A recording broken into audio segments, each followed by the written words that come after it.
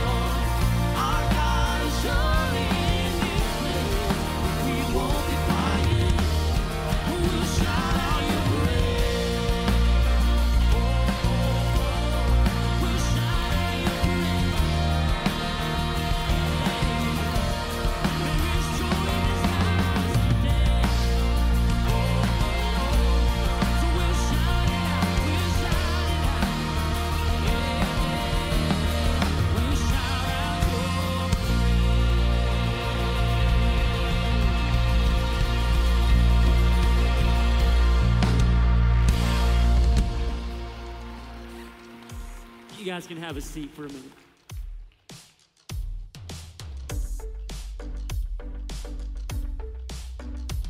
Hi there and welcome to Kensington. We're so glad you're here with us today. If we haven't met yet, I'm Adam Karshner, lead pastor at the Clinton Township campus. I've only been on staff for a few months, so let me introduce myself. I've been married to my wife April for 10 years. We have 5 children that age and range 3 to 8, and I've been a pastor for about 3 years. We used to have some hobbies before all those kids, but now if we get a date night out eating new food, it's a pretty great evening for us. And I'm really grateful and excited to be part of the Kensington community. Before we continue with the final week of our series on Moses, A Journey to Remember, I want to let you know about a couple of things happening soon. First, we have a free faith and family online event for parents of elementary students.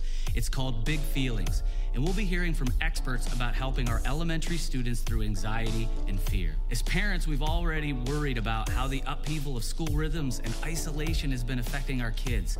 And now we've added the stress and fear of processing the communal trauma of Oxford. Childhood experts have shared how tragedies like this have been a source of isolation for local elementary kids.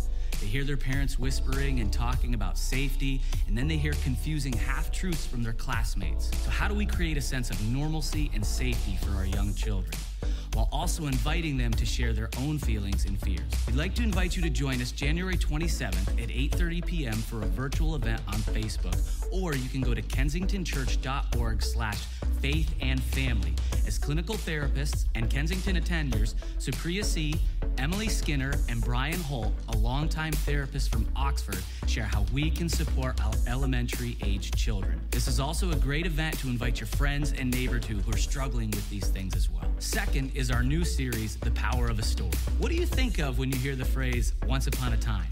Maybe it's The Tortoise and the Hare, or The Boy Who Cried Wolf, or my personal favorite, The Princess Bride. But do you know who was one of the best storytellers? It was Jesus himself.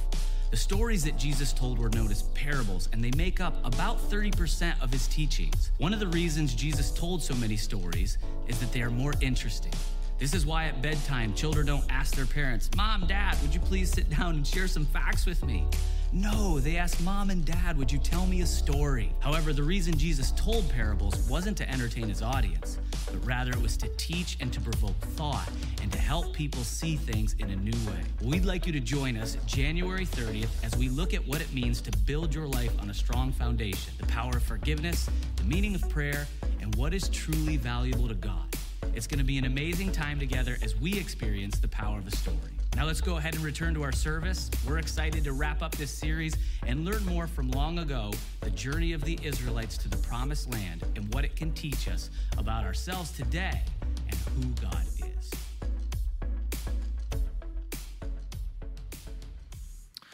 Hey, good morning, Kensington. How are you guys all doing? Fantastic. For those of you in the room, so glad that you made it here all safely. I'm assuming the roads are okay at this point, yes? No, it's okay. So whatever town you live in, I'm glad our tax money is going to great use. But hey, regardless, so glad that you all are here. For those of you who are watching via stream, whatever campus you call home, you are with us at the Troy campus today, and we are so glad that you are and grateful that we can be together in this way. And so there is so much going on right now, but as Adam mentioned at the end, next week we are kicking off a brand new series called The Power of a Story, and we're going to be looking at these stories that Jesus told in the Gospels. And so Adam, Danny, and a number of other teachers have been instrumental in just really crafting this series. So we'd love for you to come back next week, whether it's here in person or whether you're going to be joining us via stream. And so another opportunity that we have going on right now is the opportunity to jump into community. And one of the things that I am keenly aware of in regards to the month of July is that it is considered to be one of the loneliest months of the year. And of course, it's because it's cold outside, there's snow, and there's sometimes not a whole lot to do. And so one of the things that we need right now, that so many of us, including myself, we need is community, and we need to be doing life alongside of other people. And right now is a great opportunity, if you do not have those people around you, to begin forming those relationships. And we have so many groups across all of our Kensington campuses to jump in. But today, we wanted to highlight 2. And so Tanya and Mike and Yvette, I'd love for you guys to come up. And as they come up, because they're going to be coming from right over there, can we give them a huge hand, everyone?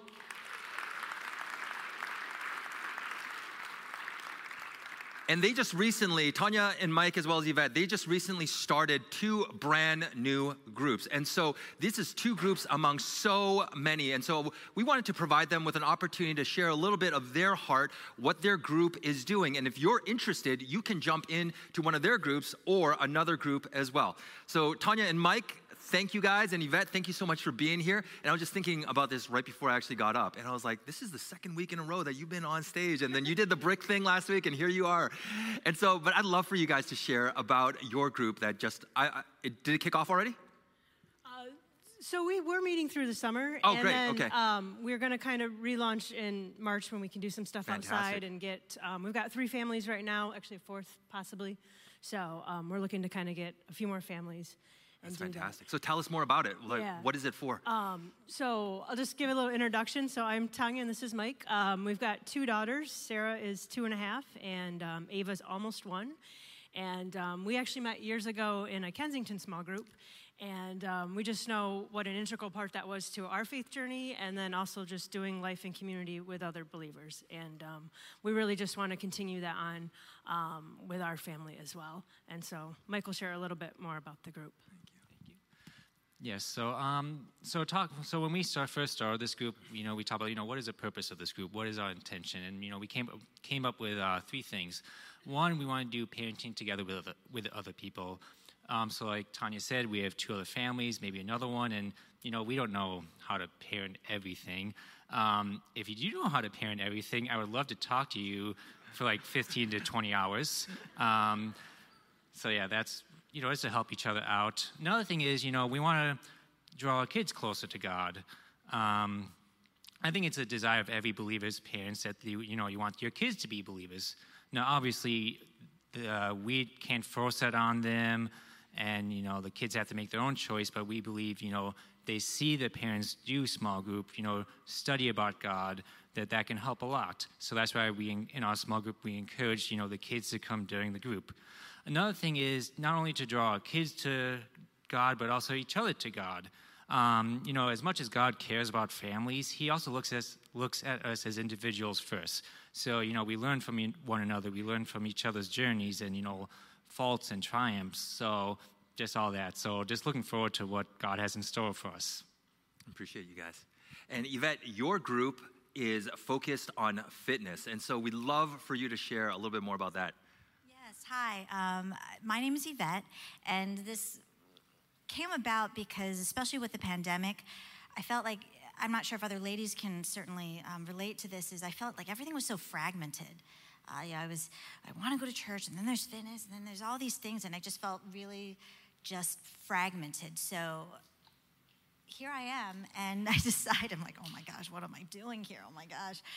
Of how can we dovetail those aspects of, living, experiencing, and embodying, fitness and as our body temple, and in a really, really wholesome and integrative way, so that we can integrate those aspects, and we can integrate God, we can integrate fitness, we can integrate the Word. We'll be using some of the material from Christine Kane, and the first series will be called Focus. So there'll be a fitness component, there'll be a Bible study component. We can do this in community, which is, I believe, what we were intended to do it as. So if you feel a nudge and that is remotely interesting to you ladies, I encourage you and invite you to come out and join us. And it starts Tuesday the 25th. Awesome. Thank you both. Thank you all. Can we give them a huge hand?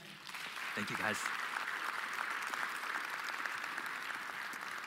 So whether it's parenting, whether it's fitness, whether it's something completely different, we have so many groups for you. And so you can go to our app or you can go to our website, and all the information is there. You can sign up as well. Or for those of us here in the building today, just go out to the lobby, and you probably saw all of those tables when you walked in, and you can drop by any of those tables and ask questions and jump in as well.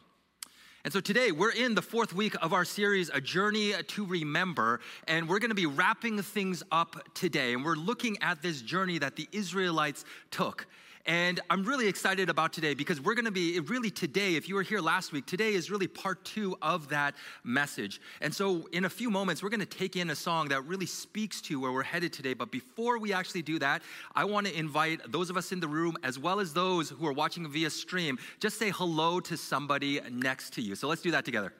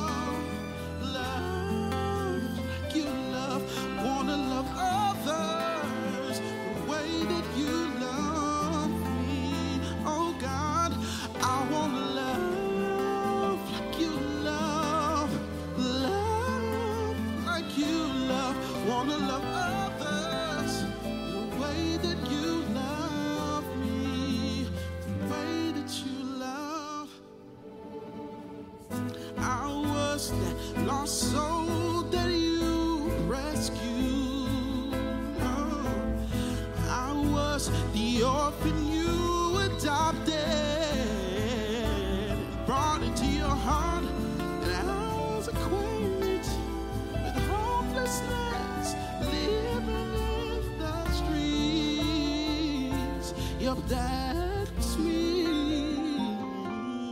I wanna love like you love, love like you love. I wanna love others the way that you love me. I wanna forgive like you forgave, and rescue like you have saved others, others, others.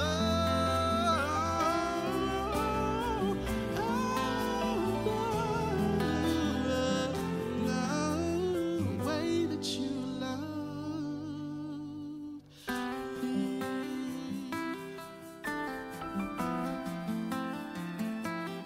way that you love me.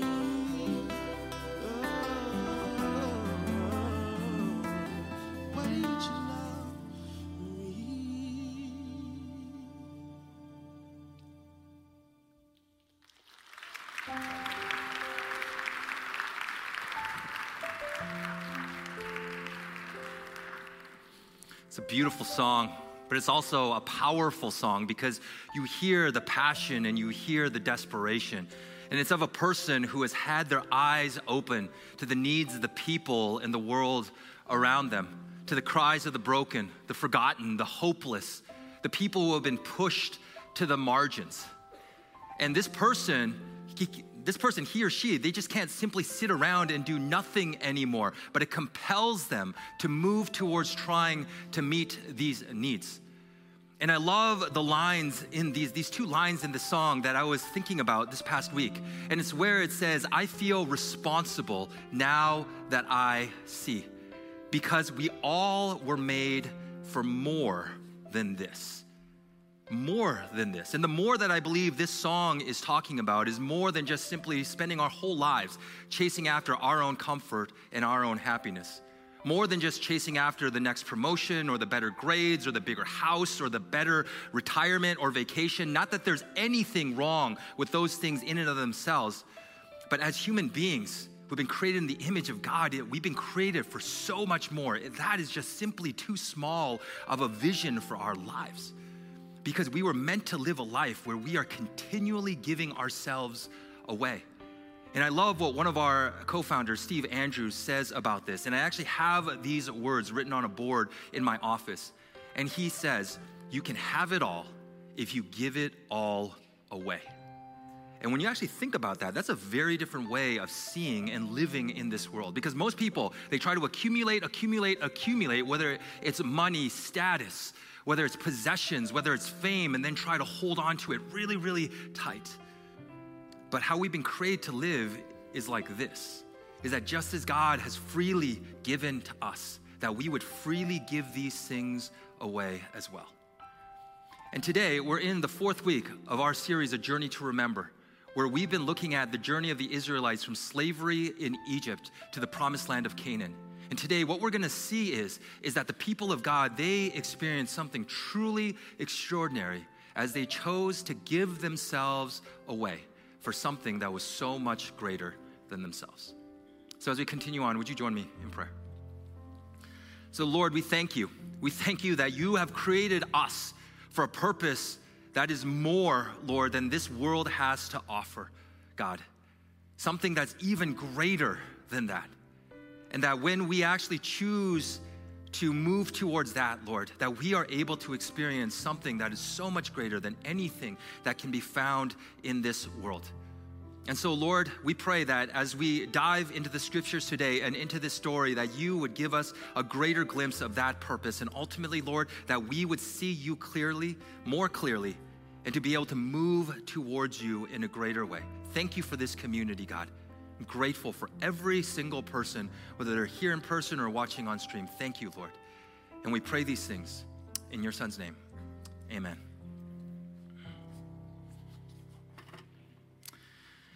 And Erwin McManus, he is a pastor, he is an author, speaker. He's actually been here before. He was here years ago, and he taught on this stage. And he is just a powerful, powerful leader. And in one of his books, The Last Arrow, he talks about a time where he and his wife were in Beirut. And they were just minutes away from the border where ISIS was at war. And so it was such a dangerous and volatile situation that they were asked to fill out a series of proof of life forms. Has anyone ever filled out a proof of life form here? Okay, so nobody has. I haven't either, right? But the purpose of a proof of life form is to write down questions that only you and the people around you and those people who are closest to you would know the answers to, just in case you are taken hostage.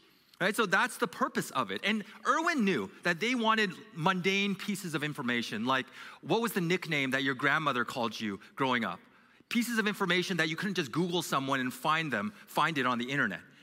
But as he was reading these forms, the question that kept going through his mind was, what are the proofs of my life? What am I doing that proves to the world around me that I'm not just simply existing, but truly living? And if we were to ask that question of the people who are the closest to us, how do you think they'd respond? Because what proves to the world that we are not just simply existing, but truly living? What proves to the world that we're not just taking up space and sucking in air for this portion of human history, but we are truly living in the way that God has dreamed and destined for us to live? And when we say yes to following Jesus, he invites us on the greatest journey of our lives. And it's a journey that is characterized by amazement and joy and hope and peace and excitement that is beyond anything that can be found in this world. But at the same time, this journey, as many of us know, because if you have been following Jesus for more than a week, you understand this truth. This journey is not easy. And there's risk and uncertainty and struggle and fear involved in it, which is why so many people choose to sit back and watch it pass them by rather than jump in and engage. But the best life, the life that God has created, the life that he intends for us to live, involves not just sitting and watching, but actually jumping in and participating. And we see this in the very beginning of creation with the first human beings. And this is what we're told in the very first book of the Bible, the book of Genesis. And it says, the Lord God took the man and put him in the Garden of Eden to work it and take care of it. And it wasn't just Adam, but it was also Eve. And so what we see is that for the very first human beings, they were given the privilege to form and create this world. Because this world wasn't created in a fixed and final state, so we could just all hang out every single day by a pool, relaxing, or just watch football every day. Although there's nothing wrong with that, I feel like, especially during playoff time, right? So go 49ers if you caught that game, right? I've been a Niners fan for 30 years, and so finally there's some hope. But anyways, I digress. But ultimately, for us today, it's the same invitation in that God has invited us into the same journey, to co-create with him in this world. And so the work that he invites us into, it's not meant to be boring or meaningless or oppressive or burdensome, but rather it's meant to be fulfilling and freeing for us. That when we jump into the work that he has for us and jump into the work of the community that he's operating in, it's actually meant to give us life. And this is what we're actually going to see with the story of the Israelites. And if you remember, when the Israelites, when they left Egypt, they weren't just a small group of people. It wasn't just like a handful of families. But some scholars estimate their population to have been as high as 2.3 million people.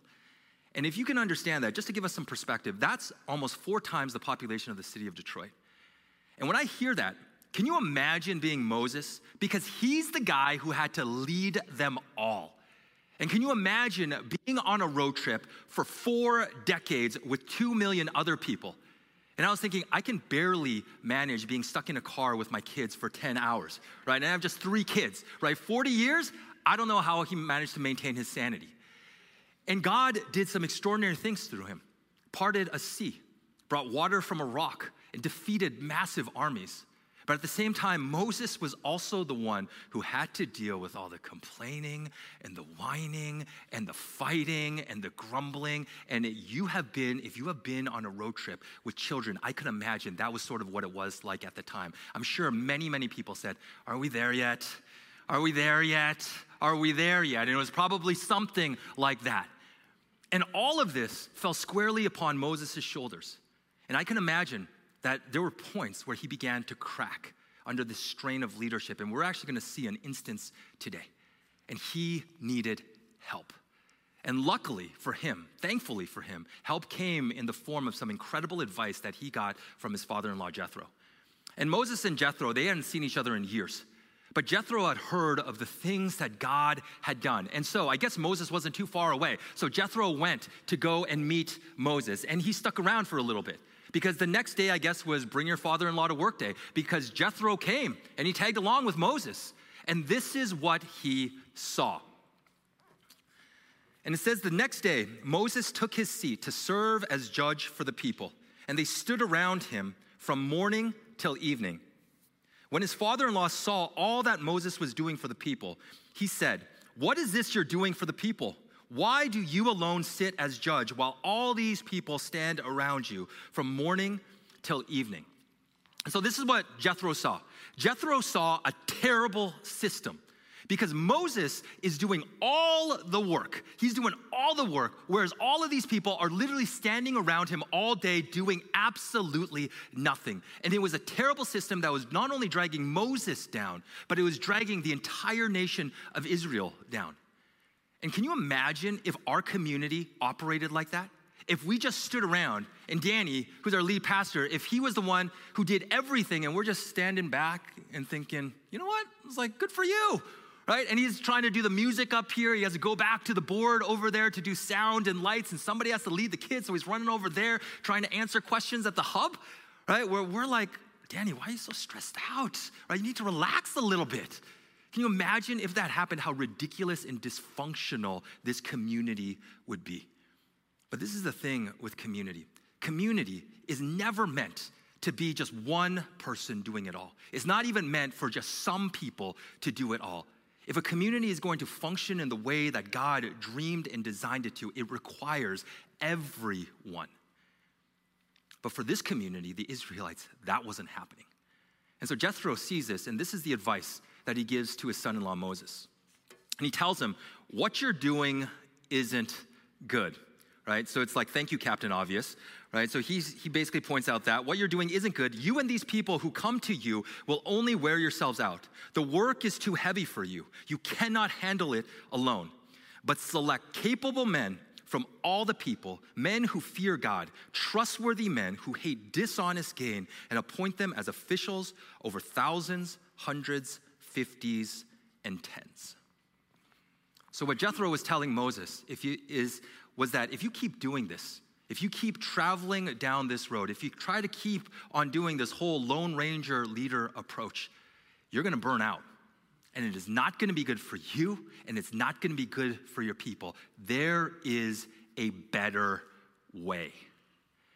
And if we give Moses the benefit of the doubt, maybe this guy was doing this because he didn't want to burden anyone else with the weight of this leadership, because he understood it was heavy. Or maybe it was pride, because he thought, you know what? I'm the best person for the job. Nobody else can do it, even though there were more than 2 million other people. And he was thinking, nobody else is as good as me. But whatever the reason was, this was happening. And the fact was, it wasn't sustainable. And we've said this in the past, but every single one of us, whether we're here in the room or whether we're watching on stream, all of us are leaders. We all have influence. And it may be we're leaders in the context of our home. It could be at work. It could be in school. It could be here in this church community. It may be in our neighborhoods. It may be with our family and friends. And sometimes as leaders, we buy into the lie that we should be able to do it all. We should be able to know it all. That we should be able to manage it all. And so we try. And your experience is probably the same as mine, in that every single time that I've tried to do this and take everything into my own hands, it has been detrimental not only for me, but also the people who God has entrusted me to lead. And reading this passage this week, it reminded me of an illustration that Michael Spain used last week. And if you missed that service that Danny and Michael led, I encourage you, go to our YouTube channel, social media, website, app, whatever works for you, and check it out, because it was powerful. But one of the illustrations that Michael used was that when we feel exhausted, when we feel overwhelmed, that when we feel like we're absolutely being crushed, so often our response is, hey, you know what, I'm good. I'm fine. I'm okay. I can handle it. When clearly we can't. And this was the situation with the Israelites. And this is the thing. One of the greatest acts of leadership that we can do when we find ourselves in these positions, and not just when we're at the end of our rope, but also just in every day. One of the greatest acts of leadership is for us to empower and to set free the people who God has strategically and intentionally placed around us to do what he has destined and intended for them to do. Not to live like this and not to lead like this, but rather to do like this, to live and lead like this.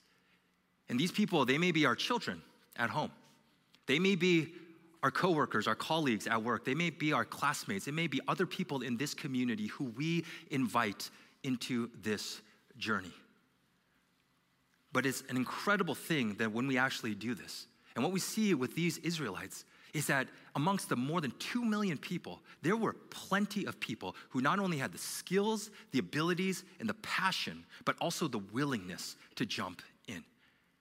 And so this is what Jethro was saying. Set people free. Don't just do it all by yourself. You're the bottleneck, Moses.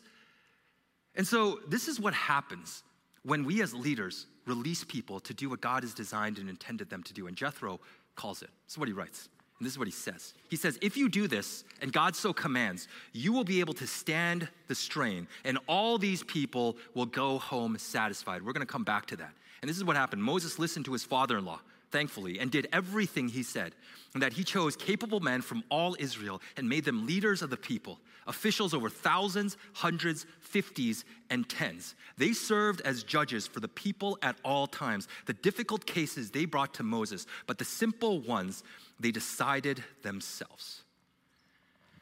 And so what he says is that he tells his son Moses, he gives him a leadership lesson. And he says, this is what you do. This is what will happen if you choose to let other people do what they're supposed to do. Not only will you be able to stand the strain, so you will not burn out. You won't get bitter, you won't get cynical. But at the same time, he says that, the people around you, they will go home satisfied. And that word, satisfied, is the Hebrew word shalom. And shalom is completeness. It means fullness. It means delight. It's life in the way that God has created us to live. It's the best life we can ever imagine living. And Jethro was saying is that when you set people free to do what God has designed and intended them to do, this is what they are able to experience. And that is an incredibly powerful and convicting thought. Because when as leaders, we do not get out of the way, this is what we are preventing our people from experiencing in their lives. God's shalom, greater fullness, greater completeness, greater wholeness. But at the same time, you can also flip it and look at it another way. In that when there are opportunities, when God presents us with opportunities to use our abilities, our skills, our passions in his community, that he is working in and through, and we just look at these opportunities and we just say, thanks, but no thanks, God. This is what we're missing out on as well. And God's plan has always been the same, in that he has always invited human beings to roll up their sleeves, just as we see in the very beginning, in the book of Genesis, at the beginning of creation. He's always invited human beings to roll up their sleeves and to jump in and get to work. Whether it be at the very beginning, or the Israelites on their journey, or today. The invitation from God has never been, hey, you know what? I'm doing all these incredible things in my community. Just watch and wait, right? You don't have to get involved. Don't worry about it. Just sit on the sidelines and you can sit there and just be there. No, his invitation has always been, wade in and engage in what I am doing in and through my community. And so many of you have done exactly that, have said yes to that. And I got another glimpse of that this past Friday. And that this past Friday at our Orient campus, what happened there was the first annual Hope Water Project Gala. And if you're not familiar with Hope Water Project, it's really a group within, a ministry within Kensington whose goal is to provide clean water for the Pokot people in Western Kenya. And this past Friday, because of your generosity, we were able to raise more than $100,000. And what that means is that 5 new wells will be going in, which means thousands of people will now be able to get clean water. When you think about it, that is truly extraordinary.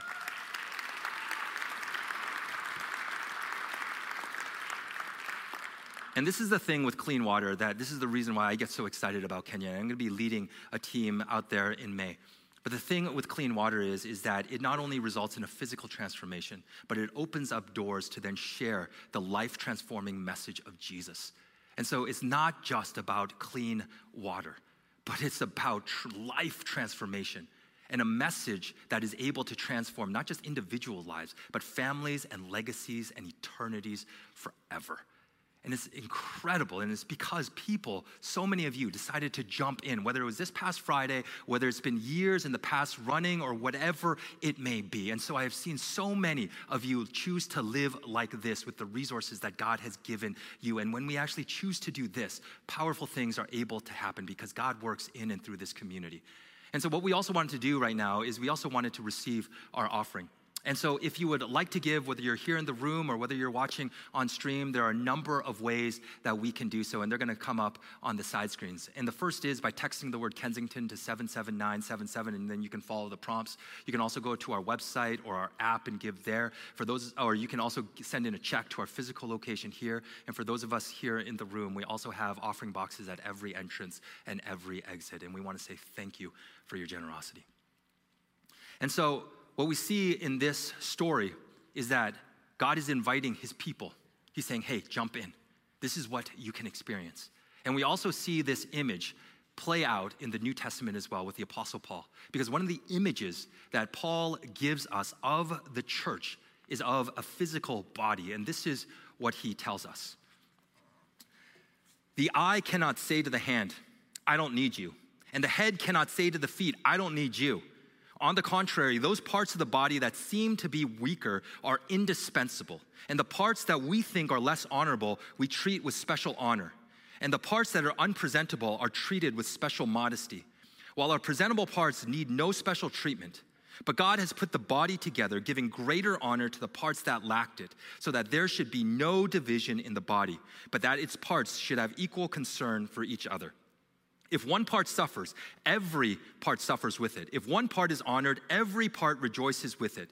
Now you are the body of Christ, and each one of you is a part of it. And I remember growing up, I read this in church, and it was sort of a little bit disturbing to me as a kid, because I was thinking about, imagine, right, if we were just like one big eye, and I was just thinking about one big eye just there, just looking around. But that's the picture, right? It's like, what if we were just one big eye? And we had no hands. Imagine if we were just one massive head with no feet. And that's the picture that he gives us. We wouldn't be very effective. And that's why we need everyone. And Western culture, which of course American culture is, it highly, highly values individualism. In that individualism is seen as a strength of sign, as a sign of strength and maturity. And so when we come to this place in our life where we can do it by ourselves and we don't need other people, that's sort of like, hey, we've made it. And I see this with my children as well. Because if you have kids, you probably heard them say, hey, you know what, mom or dad, I can do it by myself. Right? We've all heard it. We have said it. And when it comes to individualism, of course there are strengths. But at the same time, there are big weaknesses as well. But when it comes to the church, this is not how God has designed his church to function. He hasn't created us to be independent, but rather interdependent. For us as human beings, as people, to come together and to work in harmony and unity for a very specific and focused purpose. And over the years, I've had a number of conversations with people who have said, hey, you know what? I don't need anybody else. Right? It's just between me and God. Just me and God, right? It doesn't matter about anybody else. I can do this as long as it's just me and God. And every single time I have had that conversation, it always breaks my heart. Because I understand that that is a lose-lose mentality.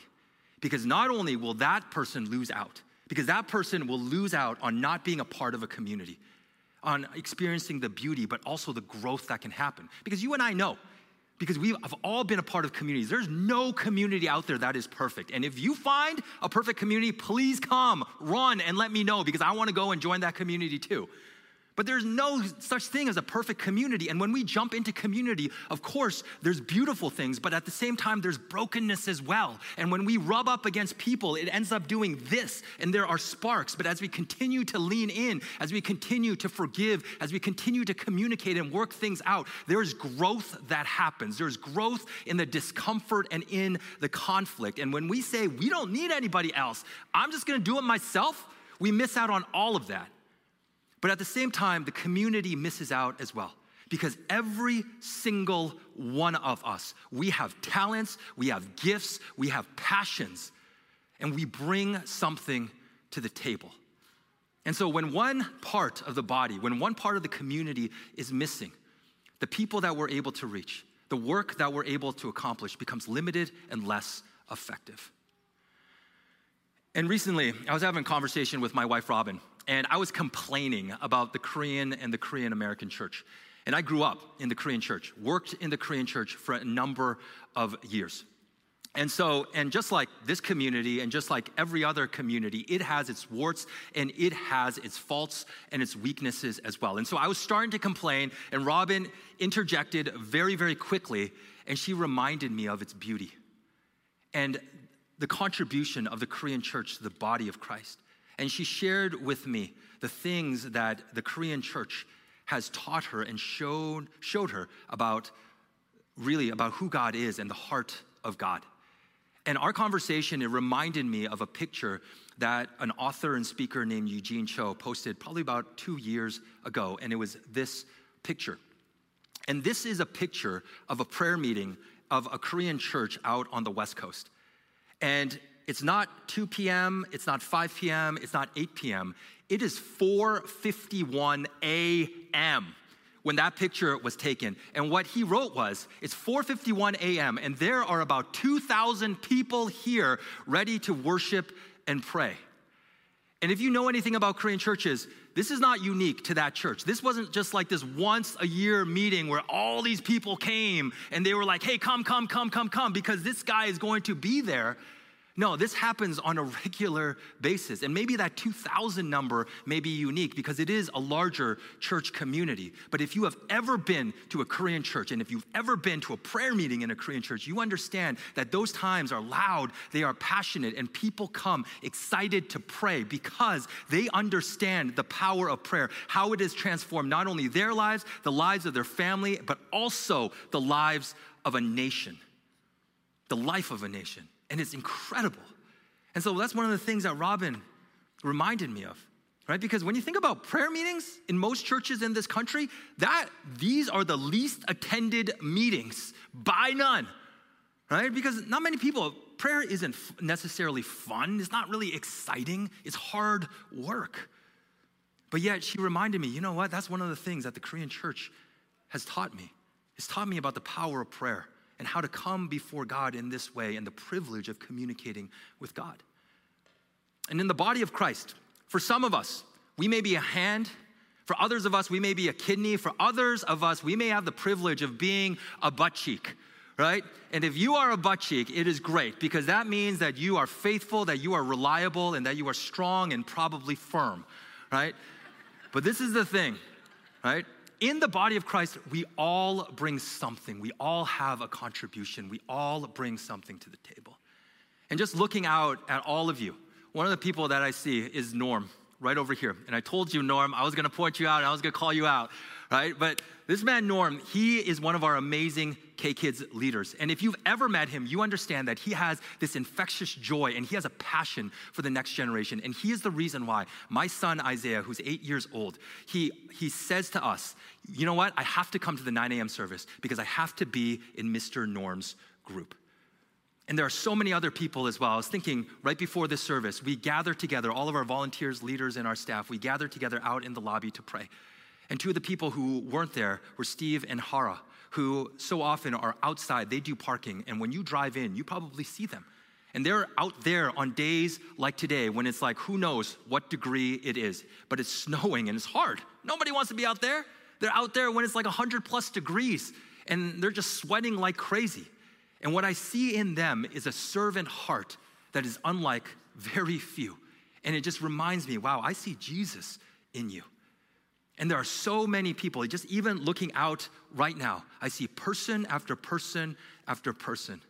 And I think that if you chose not to jump in, if you chose not to jump into the life of this community with the skills and the abilities that God has given you, this community would not be what it is.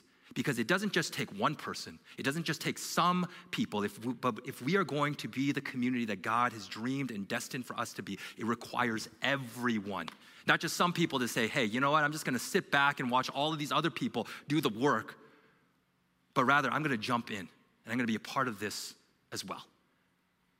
And the very first time that I jumped in and volunteered was in my sophomore year of college. And it was at my home church that I grew up in, and it was in the student ministry. And going in, I was just afraid. And I was really, really nervous because I had never volunteered, never led, never taught anything or anyone before. Definitely not in a context like that. But I was a part of that student ministry community for 3 years. And those 3 years were some of the most impactful and formative years of my life.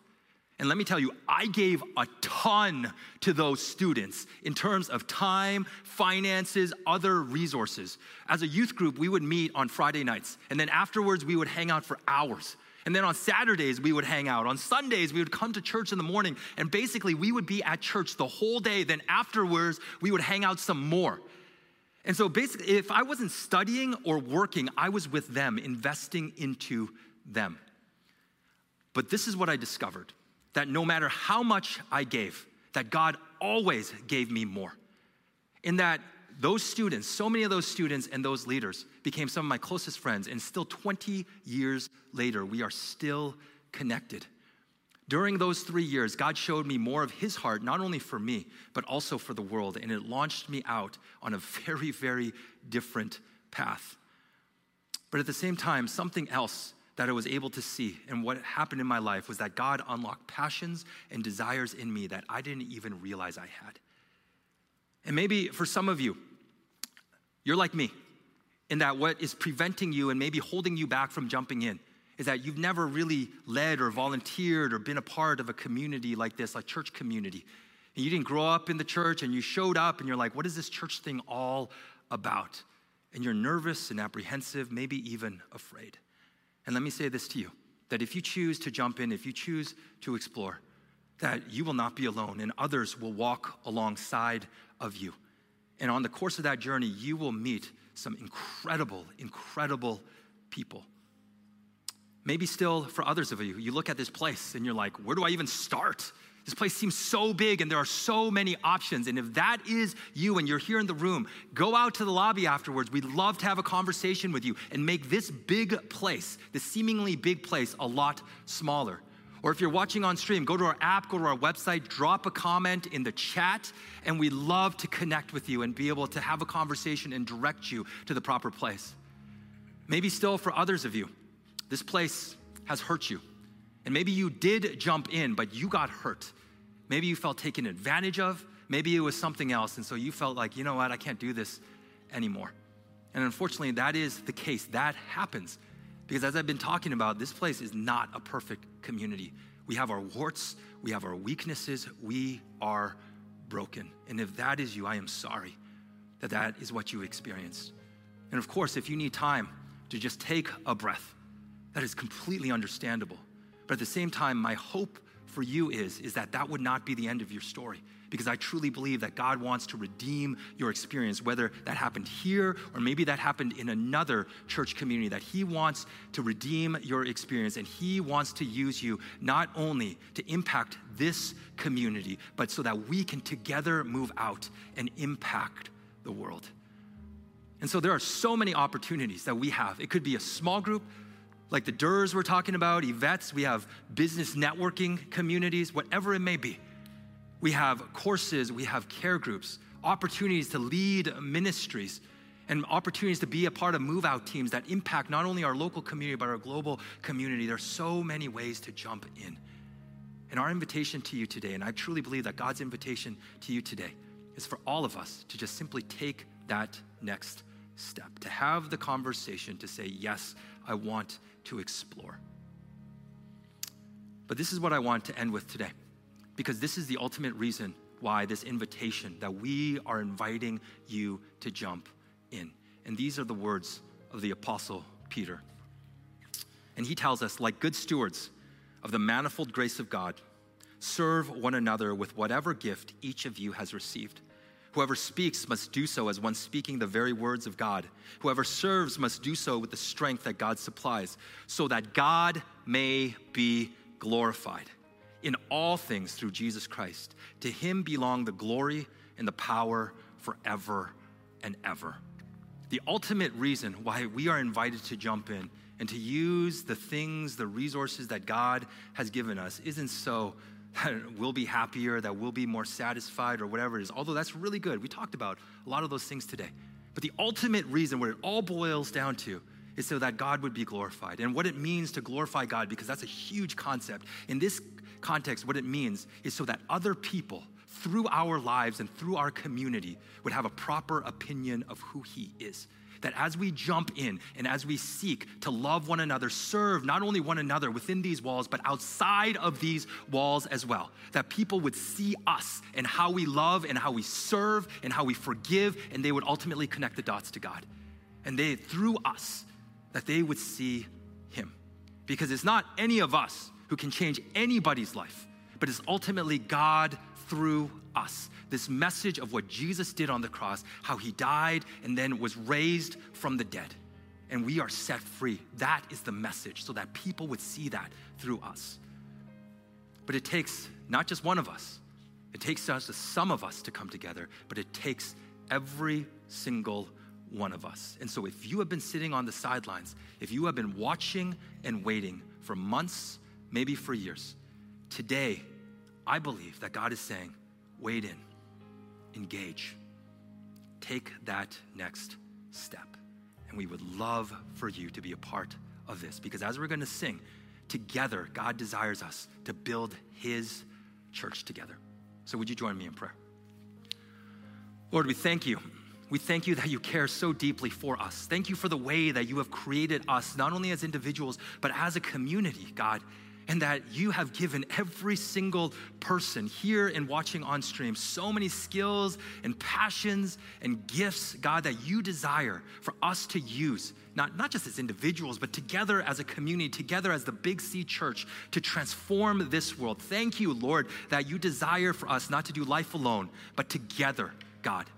And so, Lord, I pray for whoever it is and wherever we are right now, that, Lord, that if we are feeling that nudge, that you would give us the courage to take that next step. Whether it's going out to the lobby, whether it's looking at the app or the website, whatever it may be, having the conversation, that you would give us the courage to take that next step. And ultimately, Lord, so that we would be able to build your church and so that you would be glorified. And we pray these things in your Son's name. Amen.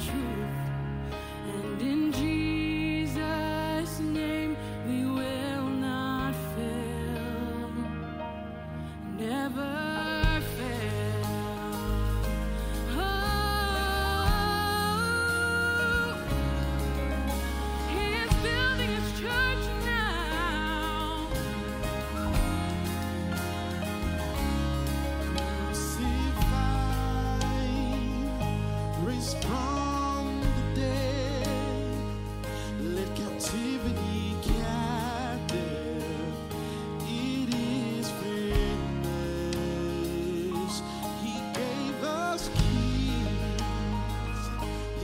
authority. Now we are joined hands through the praise of His glory upon this rock. You will build your church, and the gates of hell will not prevail. When we bind and loose, we proclaim your truth, and in Jesus' name we will not fail. We'll never fail. No, we will never fail. We will never fail. We will never fail, God. We will never fail. We will never fail. No, we will never fail. We will never fail. We will never fail. We will never fail. We will never fail. No, that We will never fail. We will never fail. We will never fail. We will never build your church. Build your church. Build it from the ground up. It's your church.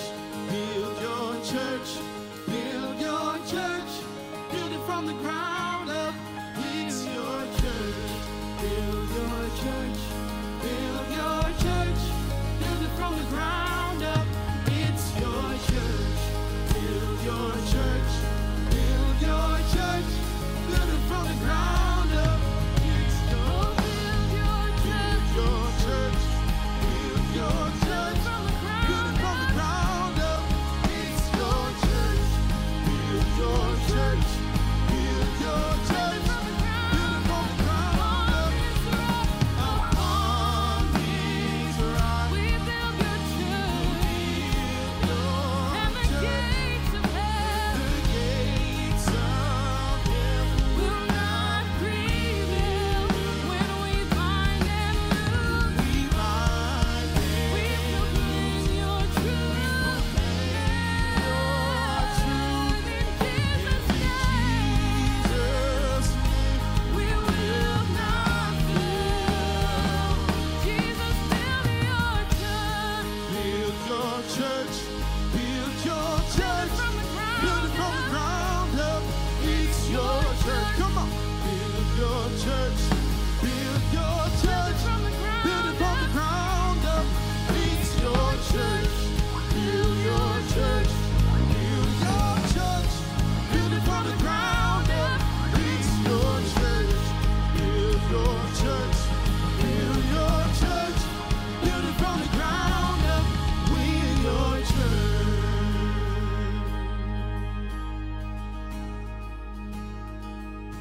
Lord, we your church, called out of darkness, called out of bondage into your light, the light of your love.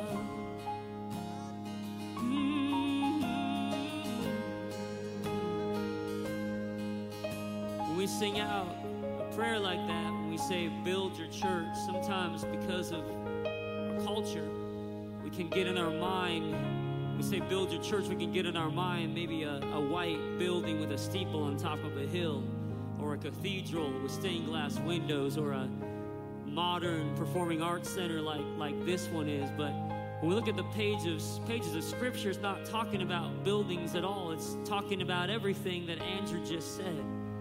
In fact, the word that's translated church in the New Testament comes from a Greek word. That Greek word is ekklesia, and it literally means a community.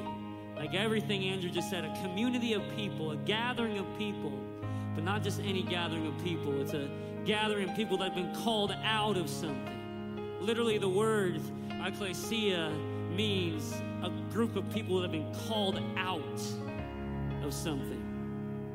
And we've been into this journey through the life of Moses. So I want to bring us all the way back to the beginning as we end our time today and talk about what the Israelites were called out of. They were called out of Egypt. They were called out of bondage. And to become the church of Jesus Christ, to become who we are as a community, we've been called out of some stuff. been called out of darkness, called out of bondage, called out of sin, and into what Scripture says is glorious light.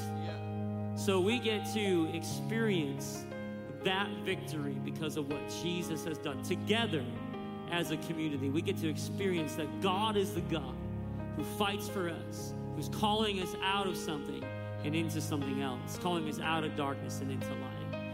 So I want to just end this time together by, if you guys can, would you stand with me? And I just want to declare this. So you're the God who fights for me, Lord of every victory. Hallelujah. Hallelujah. You have torn apart the sea. You have led me through the deep. Hallelujah. Hallelujah.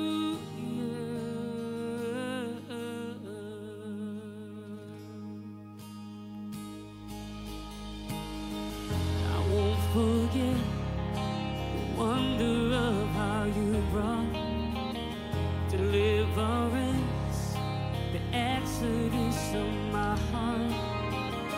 You found me, you freed me, held back the waters for my release. Oh, Yahweh. So as a community, can we declare this right now?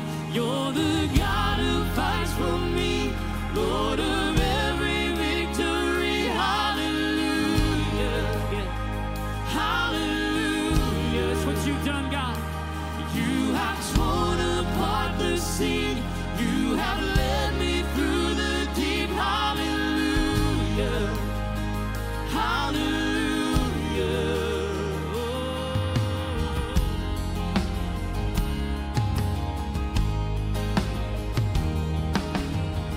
The cloud by day is a sign you are with me, and fire by night is the guiding light to my feet.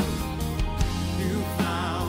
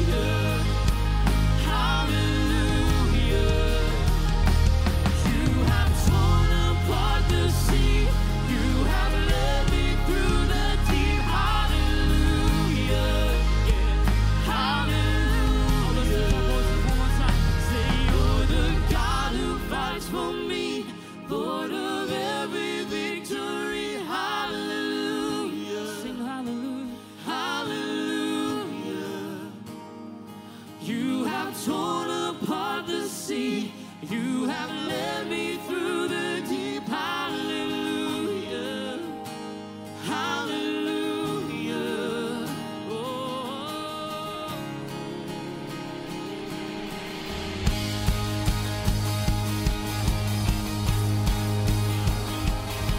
As we end our time together, let's just celebrate one more time the victory and the freedom of our God, what He's done for us.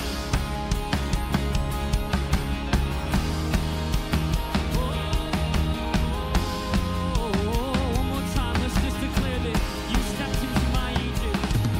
You stepped into my Egypt. You took me by the hand. And you marched me out in freedom into the promised land. Now I will not forget you, God. I'll sing the Lord you've done. Death is swallowed up forever by the fury of your love.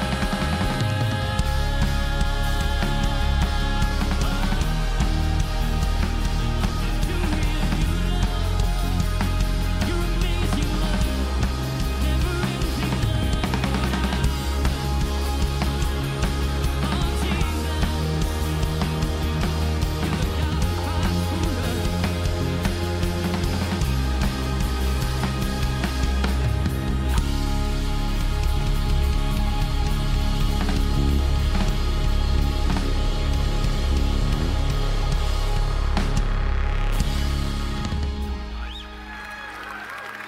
Wow, what a great way to end today. Hey, just as a reminder, as we all leave and as we turn off our televisions or our devices today, hey, great opportunity to jump in. For those of us in the room, stop by the lobby, go to the website, go to the app. Also, for those of us here in the room, if anyone would like to receive prayer, our prayer team will be down front. But thanks so much for being here, everyone. Drive safe. Have a great rest of your weekend. You've been listening to the Kensington Church Podcast. If you've enjoyed this recording, check back weekly for new content. You can find Kensington on Facebook, Instagram, and Twitter, and of course at kensingtonchurch.org.